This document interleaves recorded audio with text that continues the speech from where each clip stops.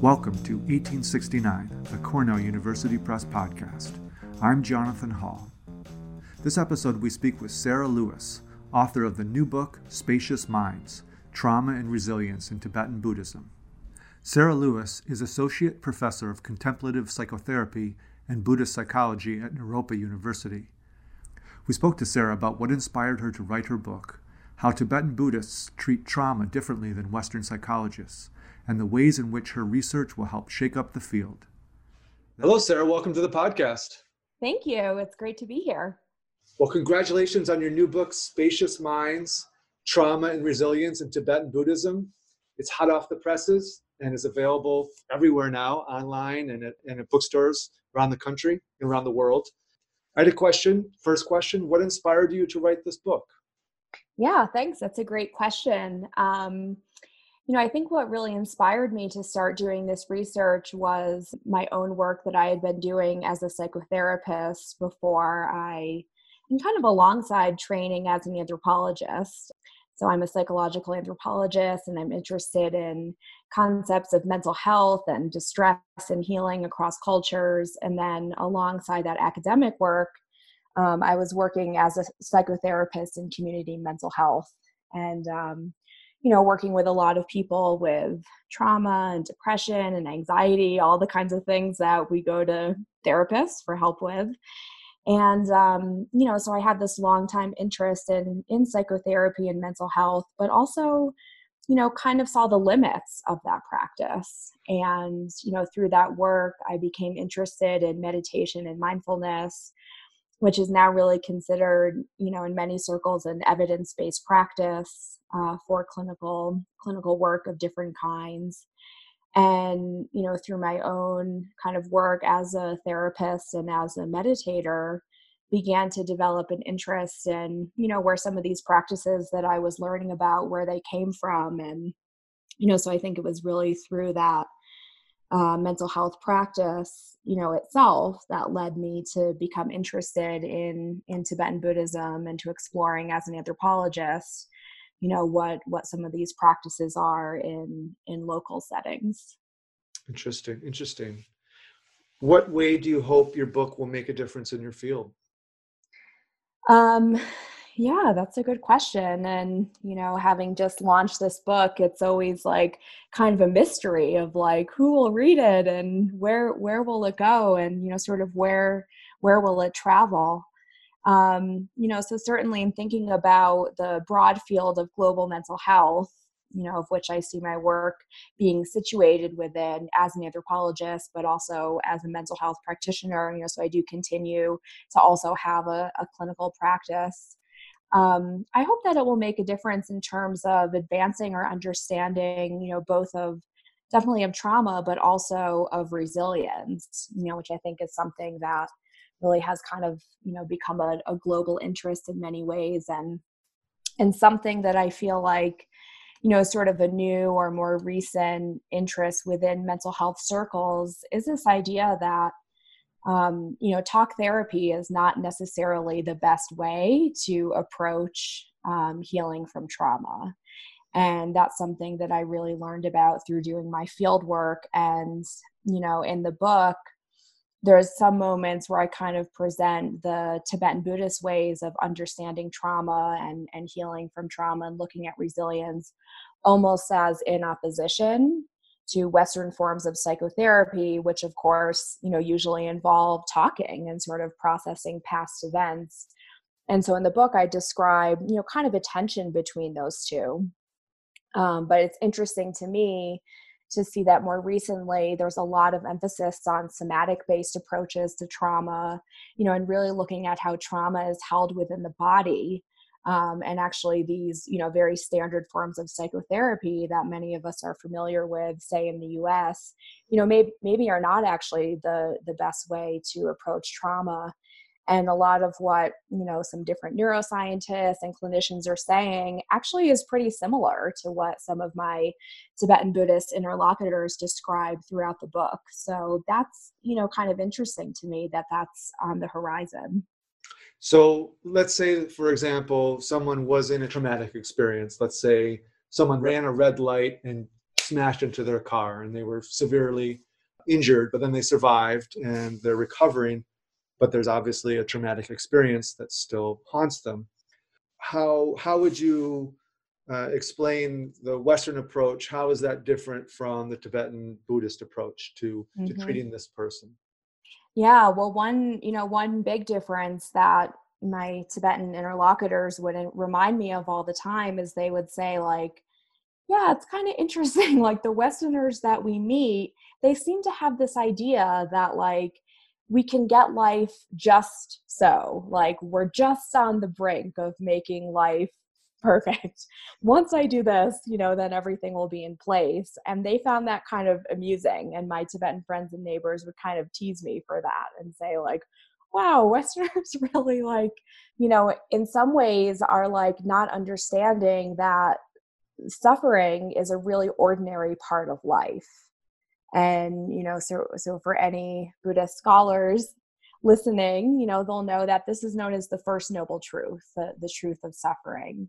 And that's a really important point that I make throughout the book, that the expectation of suffering and seeing suffering that happens as ordinary, and not something to see as like, oh my God, this is so shocking that something bad has happened, but actually use it as a way to connect more deeply with others. So that's the first big difference, is that really is built in, that I think Tibetan Buddhists don't, you know, these are religious ideals. So it's not that all Tibetans are kind of doing this perfectly, right? But built into Buddhism is this idea that we have to contend with samsara. And samsara is this endless cycle of rebirth, which is fueled through karma and a misperception of reality. So the more we resist suffering, the more suffering we actually have. Um, Interestingly, I noticed that you use the term survive, or thinking of being a survivor. Mhm. And part of what I talk about in the book is that that's a very modern idea. And it's, or we could say it's a very contemporary idea. And it's really an idea that's kind of coming from North American and European ways of thinking. So, in describing this idea of being a trauma survivor to some of my Tibetan friends and neighbors and people who I interviewed, they really pushed back against that idea, saying that, like, wow, taking on this identity as a survivor, they felt like was really antithetical to suffering. And the reason for that is because they felt like it solidified something, it solidified an identity. And they said, wow, wouldn't it be better to see that that event that happened in the past it's impermanent? Better yet, to think it's illusory, right? And so this is getting into these Buddhist ideas of impermanence and emptiness. So like the events that happen and even the person who they happen to, there's, this idea of emptiness or impermanence within that. And they would say the more that you can see these events as something that has already happened, it's not real now, and in fact there are some elements that weren't even quote real at the time. The more that you can sort of move past events, the more resilient you'll be. So the title from the book Spacious Minds comes from this idea that I learned about, which in Tibetan is called Sempa Chembo, and that just means literally vast, big, or spacious mind. So it's this approach to thinking about difficult things that happen in our life in this big mind kind of way. And a major element of that idea of a big or a spacious mind is seeing that things that happen to us are actually not unique. So, there's some part of that which I think Westerners kind of bristle against, because it's almost like, wait, so are they saying, that bad things that happen, even trauma and torture, right? So that's a big part of this book, is talking about these, political refugees, that somehow things that have happened to them, um, is ordinary in a sense, or is something that is not unique to them. And so that is an interesting question, I think, of like why that would lead to resilience. Interesting. Yeah, I can see the bristling because it doesn't feed their ego that they're somehow special in their unique um, suffering or pain. Hmm. But I can see the other side, how freeing that would be, Yeah. that perspective. Hmm. Um, in your practice, how have patients or clients experienced this bringing in spacious mind into the equation? Hmm. Well, yeah, that's a good question. And, a question I get asked a lot of like, oh, as a, anthropologist, but also a therapist, can you import these ideas into a Western psychotherapy practice? And there's some ways that I think no. Mhm. Like we don't have the same ideas of karma, of emptiness, of, past and future lives, right? And then in other ways, I think there are some ideas that can be incorporated. So for example, learning to see things through another person's point of view. So a lot of Tibetans who I interviewed, even about things like torture and imprisonment, they would say like, well, sometimes we would give each other advice in prison and say things like, this prison guard who's, beating us or torturing us, maybe he's also a father and he's also a loving friend. Maybe he's here because he needs this job, like to feed his family. That's not excusing what is happening or saying that it's okay, but it's seeing that, our own vantage point is just one view or one perspective. And this is linked with, all kinds of Buddhist ideas again about emptiness, of seeing that it's not that our view is like wrong or doesn't matter, but it's just one perspective, right? So it's like there's no one. I mean, so is this person, is he a loving father and friend, or is he a prison guard? Well, he's both, right? And that depends on the vantage point. So this is another example of kind of creating, this more spacious or flexible mind. So to your question of like, well, could any of this be kind of brought into, Western psychotherapy practice? That's one example where I think that's something that, we could learn from and benefit from, that idea, of seeing like we don't have to discredit our own views and our own perspective, but learning to see that like we kind of suffer more, the more fixated we are, or the more, so Tibetans call this freedom from fixation. Mm. Learning how to kind of broaden out. You don't have to abandon your view, but you can also see like it's just one perspective. And then healing or resilience could come from, creating some more space around that. Wow, yeah, that's exciting. I mean, I know that, for example, acceptance and commitment therapy has ties to Buddhist mindfulness practices. And so Buddhism is making inroads into psychotherapy and this whole Mm-hmm. idea of seeing a traumatic experience as empty. I can see the bristling, but again, you can see also the power that that holds, where you can step back and see the big picture and not get stuck in the suffering. As you said, it ends the fixation of the trauma. I Yeah, think that'll be very definitely. powerful, very Mm-hmm. powerful, Yeah, and controversial, definitely. which leads to my next question: in what way do you see your argument being controversial, or one that shakes up preconceived ideas? Mm-hmm. Yeah, I love that question. And it's a topic that interests me a lot. Um, so I open the book with an anecdote that, I've discussed in different talks that I've given before. And it is something that people, yeah, it's like, I think it kind of like shakes up our ideas in some ways. And so I open the book by describing this monk who I interviewed, named Sonam Tashi. And he describes using his time in prison as a retreat house. And yeah, and he talked about like, yeah, I was in prison, so he was putting up political posters around his monastery in support of the Dalai Lama. And so he was imprisoned for that, basically accused of being a political dissident. And so he talks about trying to relate to prison as a retreat house and a time to do various Buddhist practices. And one quote that I have from him in the opening is he says, if we have to stay our whole lives here and even die in prison, then it's not really prison if we use this experience to develop compassion. Wow. So, yeah. And so some of the questions, that this raises for people, particularly if they're kind of oriented towards social justice, and kind of thinking about, oppression in various ways, is I think it raises this question of, what some scholars call internalized oppression.